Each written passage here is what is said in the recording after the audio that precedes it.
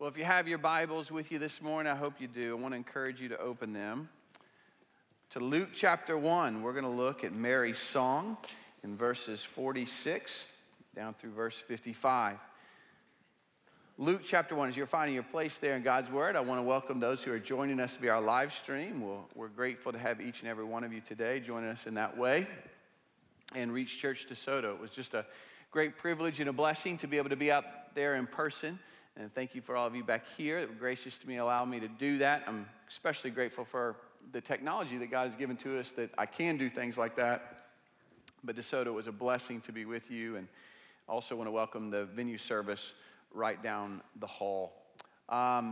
We come this morning to Mary's song. We've looked at a few weeks ago, Pastor Ryan led us in the study of Gabriel's visit to Mary, and then we've looked at Zacharias and Elizabeth, and then this morning, Mary's song. But just to give us a bit more context here as we look at this passage, Mary is a common, ordinary teenage girl growing up in Nazareth.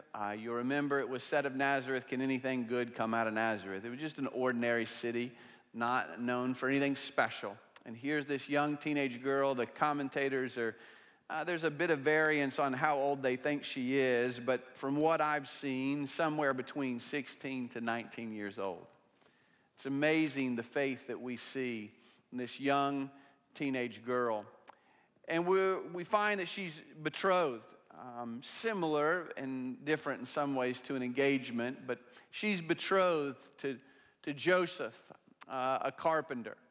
And Joseph is an interesting story because Joseph is in the royal line. He's in the lineage of David, and the fact of the matter is, if it hadn't been for the unfaithfulness of the nation, David could have been king.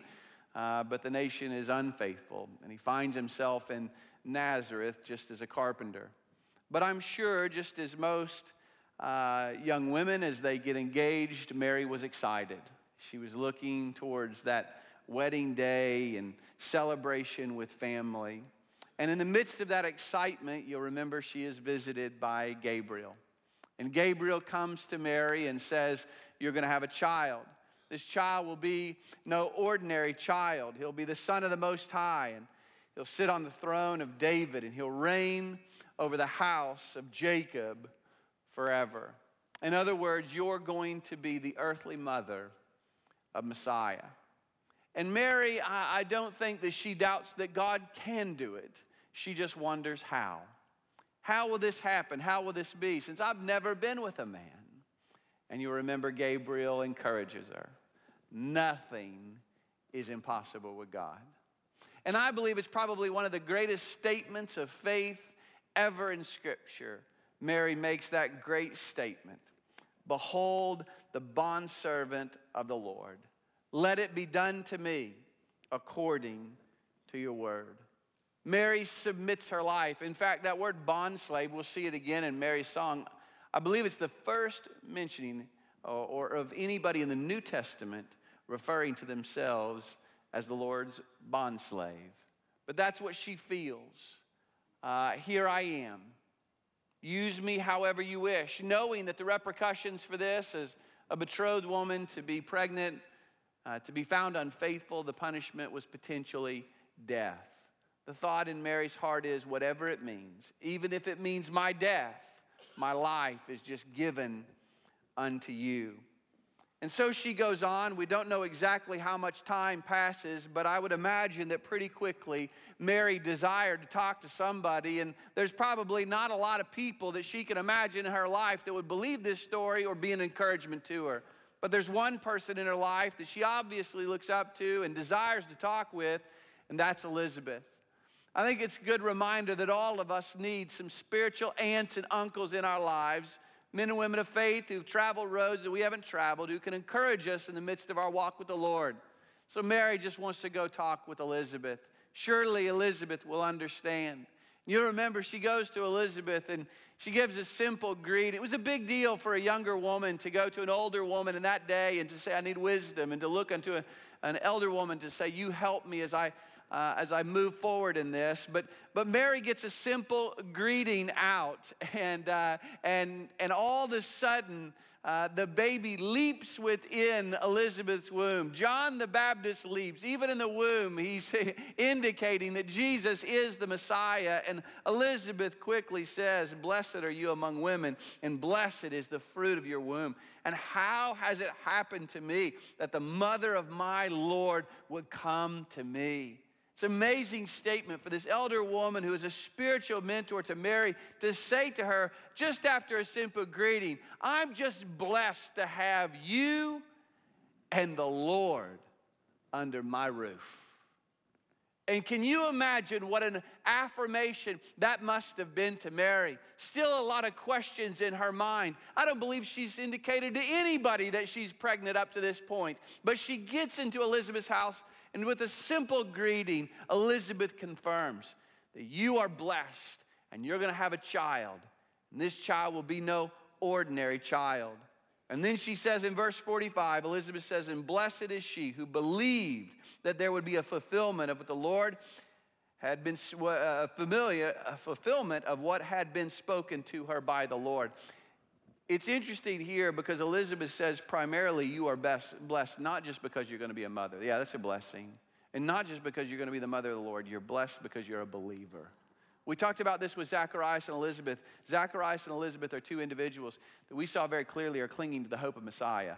They placed their faith and hope in Christ who would come. We placed our faith and hope in a Christ who has come, but they were clinging to the hope. And here I think we see indicated that Mary has been a believer in the midst of this time when the nation's in spiritual decline. She's been clinging to the hope. It's obvious that she knows Scripture, and she knows Scripture about the Messiah. She's going to sing a song, 10 lines of this song, and there's over 15 references to Old Testament passages in a 10-line song. How many of you could write a 10-verse song and include 15 Old Testament passages in it? And how many of you could have done it when you were 17 years old? It's a reminder to us that Mary is a woman of faith, a woman who's clinging to God and His Word and the promises of God, and she's blessed because she believed that what God said He would do, He would fulfill. And with this affirmation, Mary sings. There's a lot of singing that goes along around the birth of Christ, and I think it's this good reminder to us that the primary effect of the idea and the truth that God, the sovereign God of the universe, would come for us, would come to save us. That truth, that idea is so great that its primary impact is that we just want to sing. We're just overwhelmed with joy. That Christianity is not simply about adhering to a set of doctrine. It is, and it's not just about committing yourself to a standard of morality, although it is that. But it's not just about a commitment to orthodoxy, although it is that. But Christianity is the realization that God has come for me, and it puts joy in my soul. That it causes us to sing. That we as Christians are not a bunch of robots that just believe certain doctrines and truths. We're a people who have joy in our hearts because these truths are real to us. And so Mary, in response to what God has done in her life and in a recognition of what God is fulfilling, she just breaks out in song. And I realize that for some of you this Christmas, maybe you're having difficulty singing. Maybe the circumstances of your life haven't turned out as you would hoped. Maybe you find yourself in a very difficult situation this Christmas. Maybe financially you're in a difficult spot. Maybe vocationally you're in a difficult spot. Maybe relationally in your marriage or with your kids, you find yourself in a situation you never thought you would be in, and you're having trouble just having joy in your heart because of the circumstances of your life. And I hope and pray what we'll see in Mary this morning is that Mary is going to sing not because of the circumstances around her, but because of the truth of who Christ is in her heart. I was reminded as I was studying this when I worked on a ranch one summer in Colorado, and difficult. We worked on Sundays. It was really the first time in my life I hadn't been in church on a Sunday morning. Not a lot of believers, fellow believers there on the ranch, and it was a guest ranch, and people would come in. But it was just difficult for me for the first time not having church and community like I had been used to having. And so I just longed for these afternoons where I get like one afternoon off and I get a chance to go hike and find a place just to me and God to be alone in His Word. And those were really special times when you've been in a place where you feel like you're a little bit lonely and you're just struggling. It was just so good. And I get out one day, I'd taken some peanut butter and jelly sandwiches. I found a great spot. You know how it is in Colorado. The mountains are there, and sometimes those rain showers will just come upon you very, very quickly.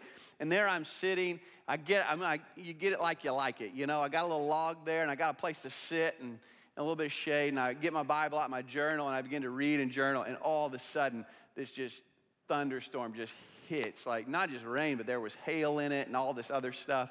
And in the midst of that, I looked up, and there is this bird in the tree, and the bird is singing. Now, initially, I thought if I had a gun, I'd shoot that thing right there. I'm mad, all right? It can be singing right here. But it was as if God said to me, look at that bird. That bird sings not because of what is surrounding it, but because of what's in its heart. Listen, we are able to sing today because of the truths of who God is and what He's done in our hearts. And so what I want us to see in Mary's song this morning are just some bedrock truths. Some truths that no matter where you're at this Christmas, these are the truths that make us sing. So with that in mind, let's pray. I'm going to invite Ryan to come pray for us. He said he wanted to pray this morning. You going to come pray? Guys, can we make this mic over here hot? Can we get that mic hot? If you're watching online, this is my good buddy Ryan. Come on up here, Ryan. Ryan's going to pray for us. Ryan is a prayer warrior, comes up and prays with me on Tuesdays. We're going to study God's Word. Can you pray over God's Word and pray for us this morning?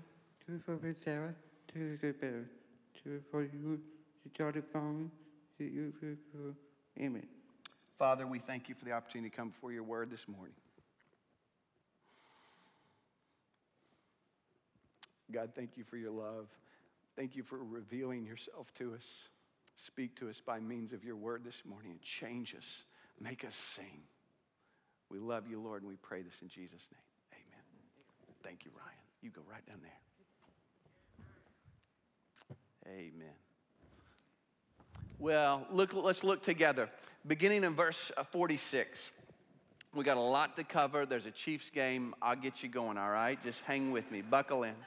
Verse 46, and Mary said, my soul exalts the Lord, and my spirit has rejoiced in God my Savior.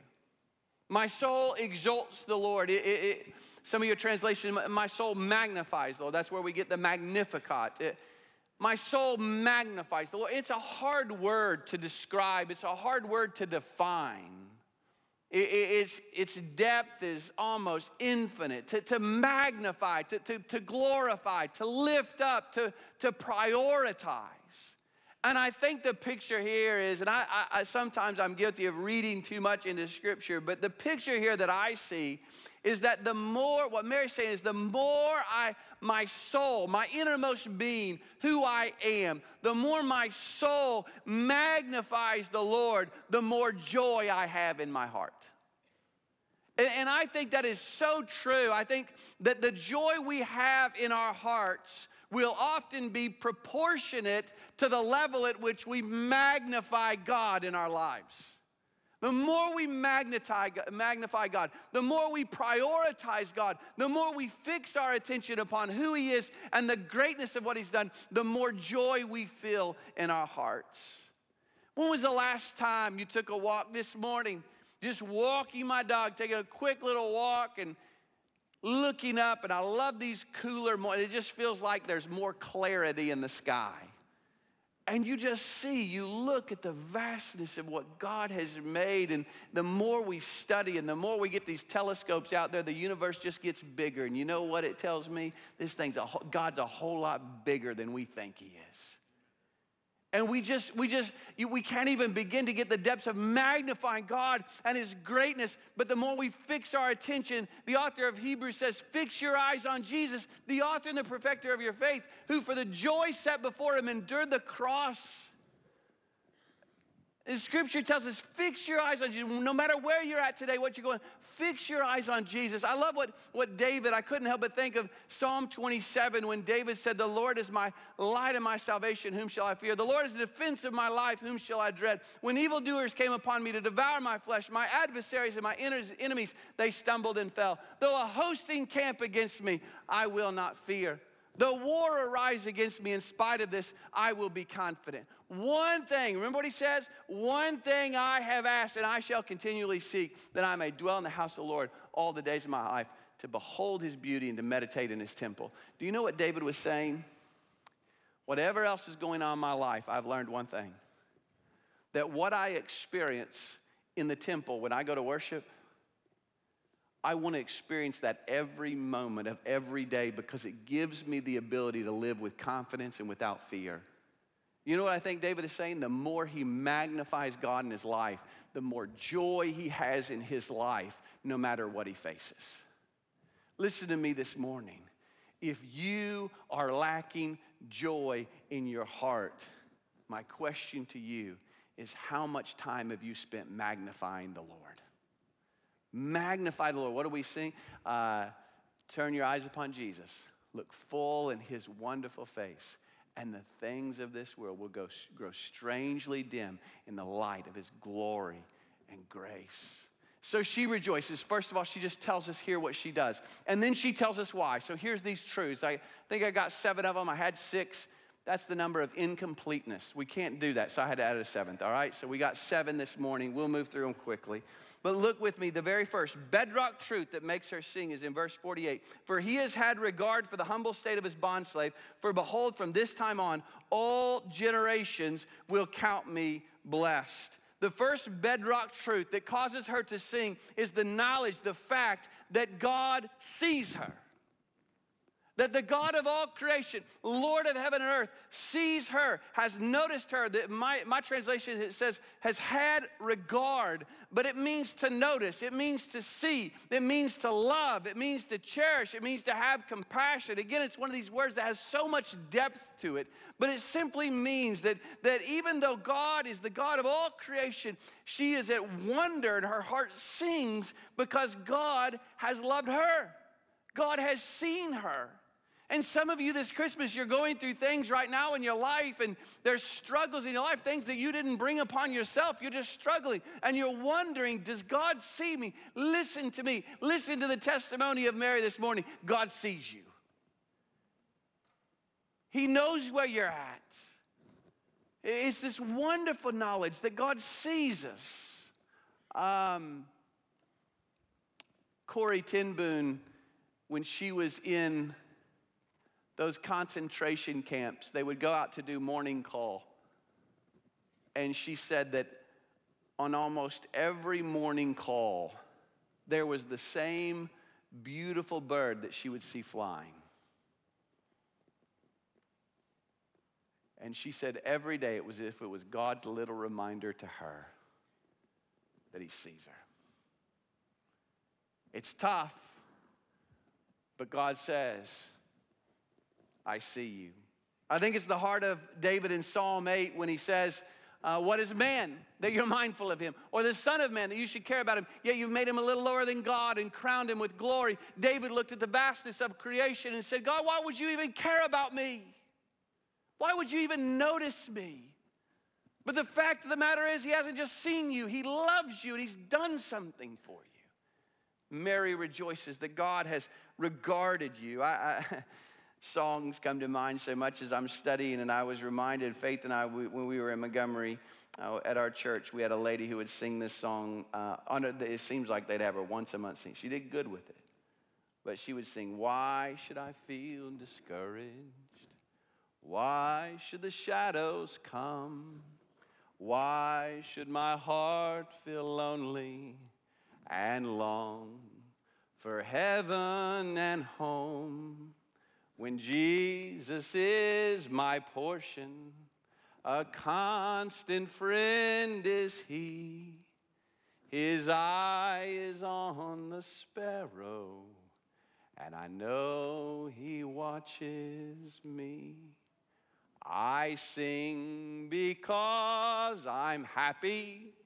I sing because, yeah, y'all know it. His eye is on the sparrow, and I know he watches me. I hope and pray that is an encouragement to you today. If his eye is on the sparrow, know this, he's watching you. That's the first bedrock truth. The second we see in the very next verse says in verse 49, for the mighty one has done great things for me, and holy is his name. She notes there that God is mighty. He's El Shaddai. He's the one who has spoken everything that we see into existence. He's far greater than we can possibly imagine. He's all-knowing, he's all-wise, he's all-powerful, and holy is his name, meaning he's completely set apart. Totally distinct from us. He's far more holy than we could ever get our minds around. And yet the knowledge that overwhelmed her is not just that God is great and mighty and holy, but that this great and mighty and holy God had done great things for her. Notice she says, for me. I don't think there was any doubt in Mary's mind that God is great, God is wonderful. He loves the nation, he loves the world. But what overwhelmed her in this moment was the reminder that God loved her individually. It became personal to her. And listen, Christianity and Christmas hasn't really gotten into your heart until you realize that while God so loved the world, most importantly, he so loved me and you. And she says here, he's done great things for me. It's a reminder that our faith in Jesus Christ is not just some pie-in-the-sky faith. Oh, yeah, we believe in him, and he loves us, and that's great, and that's true.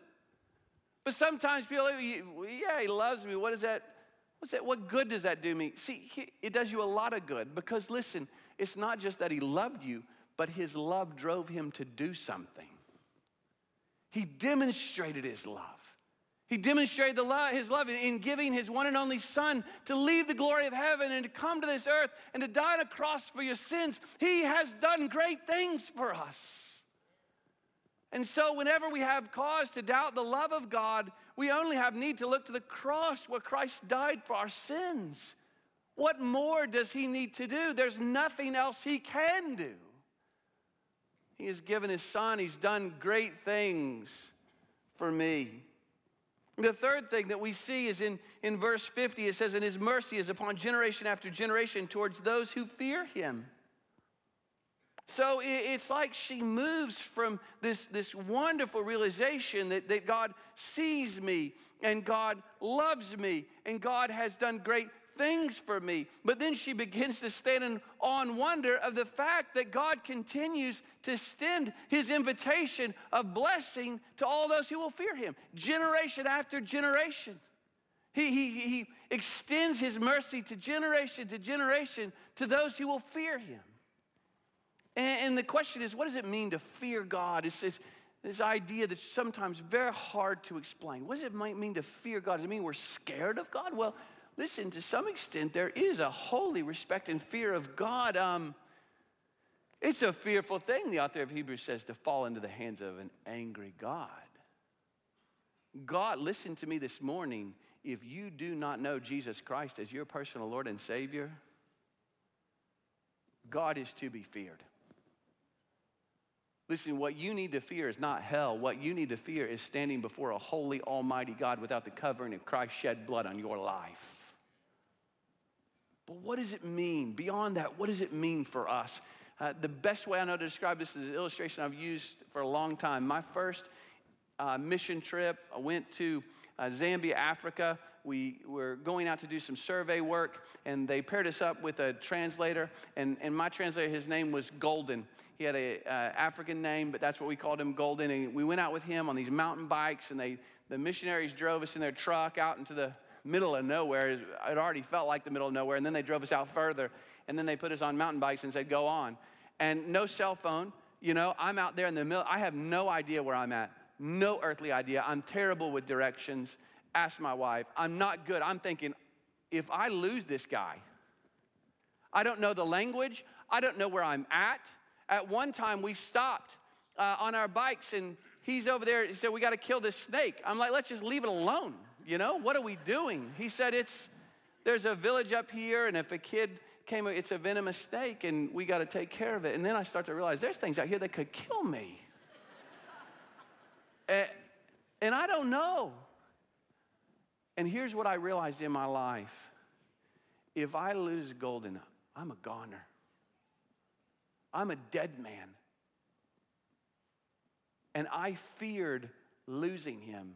I was stalking him. It got weird. He'd go to the bathroom. I'm like, I'm watching you. But I lived in fear of losing that guy. And it hit me. That's the fear of the Lord. It's not that I'm scared of God, but I'll tell you what I am scared. I'm scared of living life without him. How many of you would say today, I can't imagine life without him? It's this reminder, I better stay close. Man, I can't let the word of God get too far away from me because I need his wisdom. I need his guidance. I'm a sheep. I'm not that smart. I'm a knucklehead. I gotta have him. I don't know. I'm a stranger in a foreign land. That's what it means to fear God. And the beautiful part that Mary proclaims here is that from generation to generation, God extends mercy to those who realize they can't live life without him. If you know you can't live life without the Lord today, he is abundantly merciful. And listen, mercy is what we need the most, right? Oh, and yet he's abundant in mercy to those who fear him, who realize they can't live life without him. Then fourthly, we see here in these verses, look with me at verse 51 through 53. He has done mighty deeds with his arm. He's scattered those who were proud in the thoughts of their heart. He's brought down rulers from their thrones. He has exalted those who are humbled. He has filled the hungry with good things and sent away the rich empty-handed. There's so many truths here, but this is, as I was studying this week, this is what I wrote down.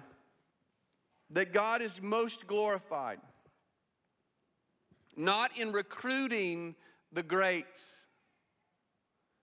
but in rescuing the impoverished. God gets glory not in recruiting the great, but in rescuing the impoverished. And it's clear here as we read this that we're not talking about physical impoverishment. The picture here is to those who are proud in their heart, to those who think they don't need God, to those who don't have any fear of God, because quite frankly, they think they can live life without God and they're going to be okay. And they think that one day they're going to stand before God and they're going to be able to stand on their own merit. And somehow in their pride, they've been led to believe that it's going to be good enough to stand before God in their own righteousness. And what Scripture says is, if that is you, quite frankly, Christianity has very little to offer you. If you think you're good enough on your own, we really don't have anything to give you. But the beautiful reality of the gospel is God is not looking for great people. He's not looking for the religious. He's not looking to recruit the wealthy. He is loving, raising up, and saving sinners. Isn't that good news today? He delights in saving those who are impoverished. And again, we're not talking about physical impoverishment. We're talking about a spiritual impoverishment. And this is where I think it's so critical when we share the gospel. We do so accurately. So many times we go out and share the gospel. We say to people, well, God's got this wonderful, he loves you. He's got this wonderful plan for your life. And those things are both true. God does love you, and he does have a wonderful plan for your life. But if that's all we share with people, listen, there's a lot of people that say, well, I kind of like my life the way it is. And if that is your gospel, that God just wants to bless your life, then that gospel is only for people who don't like their life.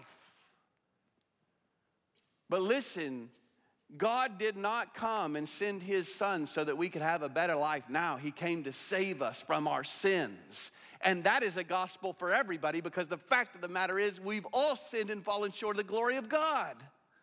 It's the beauty of the Beatitudes, this picture of salvation, the Beatitudes. The first sermon of Jesus, blessed are the poor in spirit. Those who realize they're spiritually broke. Those who realize they have nothing but to stand before God but a plea for mercy. Blessed are those who mourn, who are grieved over their sin. And blessed are the meek. Blessed are those who hunger and thirst. And that's the picture here. Mary is proclaiming that God is not looking for the great and the mighty and the noble, but God delights in saving sinners. And we say this often here. If you think that you're doing good on your own, I don't know what to tell you. But if you're here and you know you're a sinner and you know you're broken, boy, do we have a Savior for you. He loves rescuing the perishing and raising up sinners for his own glory. And then we see another reality in these verses that clearly Mary rejoices in the fact that evil and unrighteousness will be put down. That those who are arrogant, those who have rejected, those who are proud, those who are evil. In fact, she speaks of these things. You'll see there, he is scattered.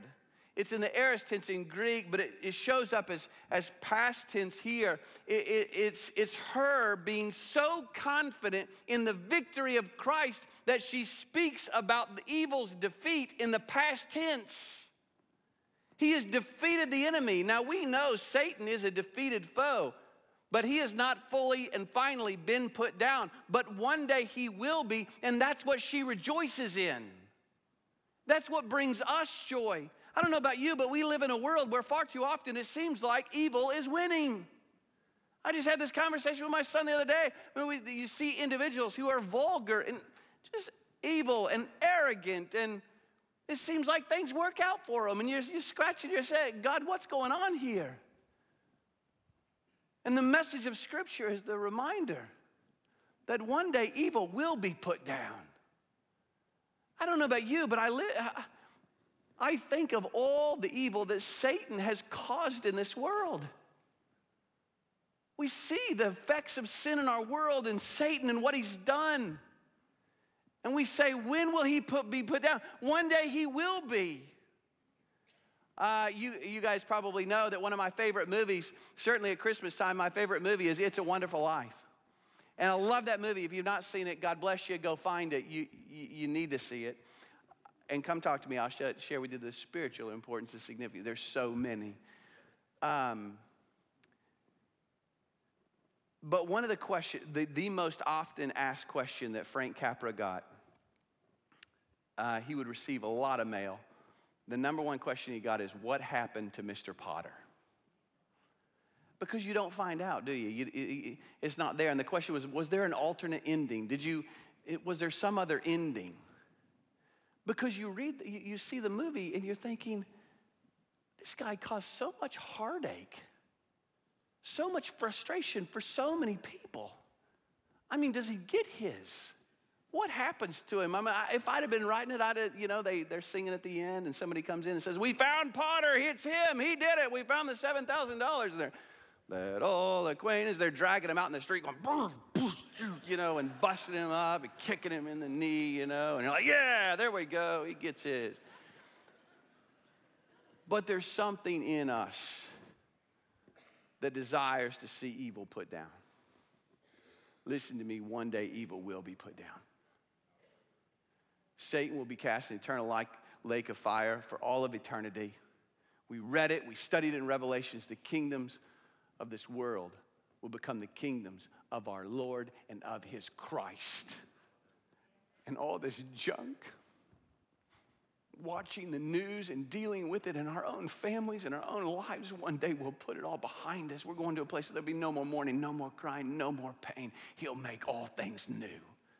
No more sin. No more struggles with sin in our own life.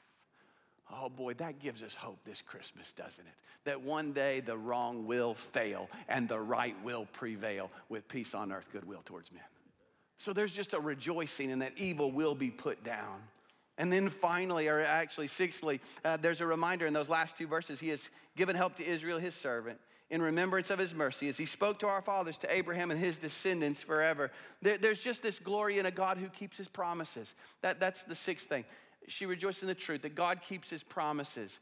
Remember, Mary and Zacharias, Elizabeth, these saints, if you read on in Luke, you'll see Simeon and Anna. They're people who have just been hoping in Christ. They've been clinging to the promise that Messiah would come, but they've been looking through a glass dimly. They've been hoping in a promise, but it seems like nothing has happened. And then all of a sudden now, they're seeing it come to fruition, and God's blessing his promise to Abraham to multiply his descendants, and through him, all the nations of the world would be blessed. There was a promise of Messiah, and now all of a sudden they get to see it coming to fruition, and they're thinking, praise God, God has kept his promises. And listen, in a similar way, you and I, we exist in a day where we're on this side of Calvary and the resurrection, and we have a lot more knowledge than those of the Old Testament as they look towards Christ. Now we look back and we know him by name, but in a similar way, we've never seen Christ. We're reading the New Testament, and we're taking God's word for it, and we're clinging to the promises that just as assuredly as he came the first time, he'll come the second time. We're hoping, just like Mary did, in a Messiah. I remember what Peter says in his epistle, that though you have not seen him. Isn't this amazing? We never physically saw Christ like Peter. We didn't see him, his crucifixion. We didn't see him post-resurrection. We've not seen him, but guess what? We love him, don't we? And though you do not see him now, you believe in him. And then it was Peter, and you greatly rejoice and are filled with joy inexpressible and full of glory. Do you know why? Because just like Mary, we know God is a God who keeps his promises.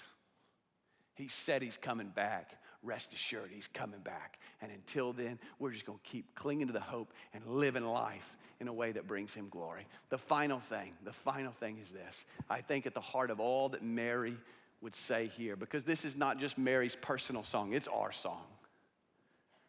But I think the message of Mary throughout this song is, if you trust in the Lord, he will never disappoint you.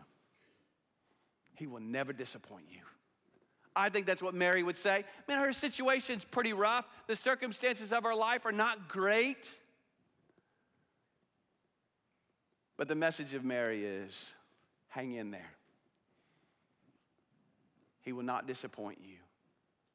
Again, in Peter says, in 1 Peter 2, he says, this is contained in Scripture. Behold, I lay in Zion a choice stone and a precious cornerstone, and he who believes in him will not be disappointed. And then he says, this precious value then is for those who believe. But for those who did not believe, the stone of stumbling and a rock of offense. They stumble because they're disobedient to the word, and to this doom they were also appointed.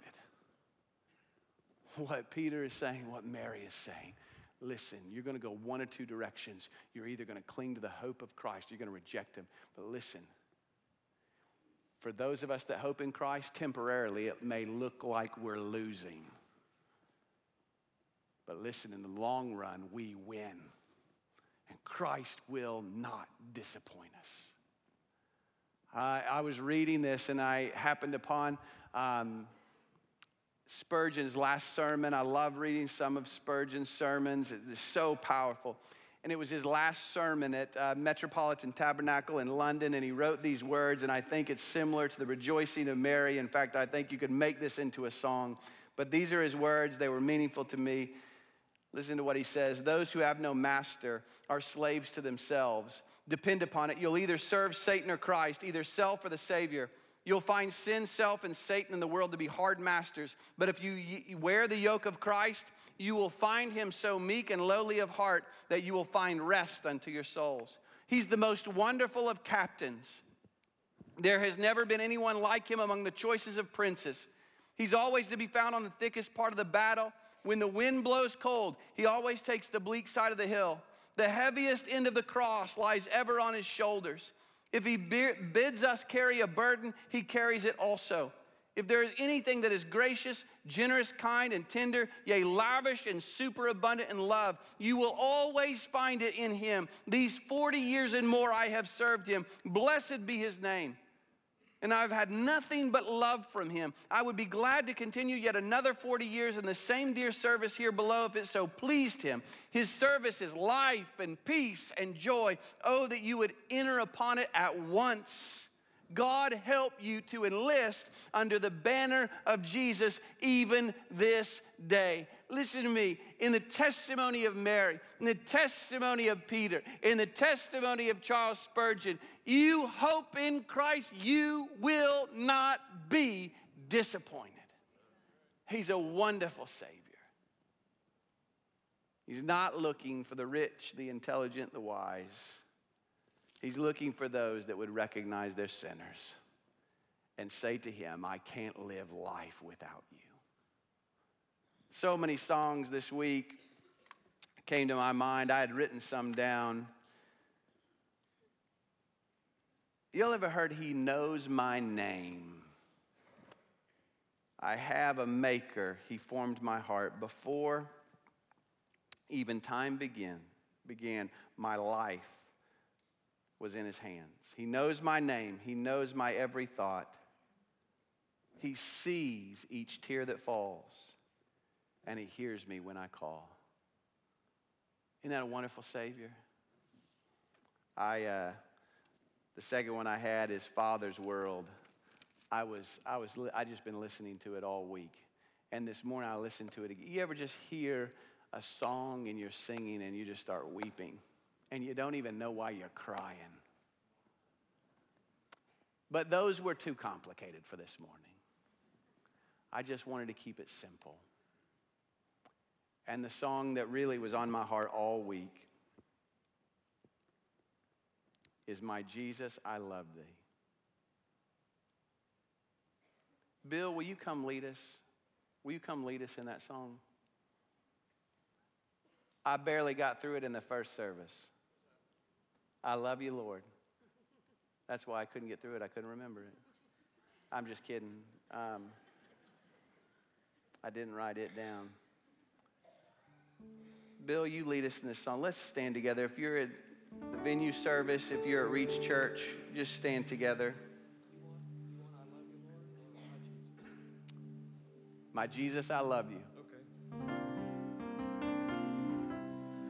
My Jesus, I love thee. I know thou art mine. For thee all the follies of sin I resign. My gracious Redeemer, my Savior.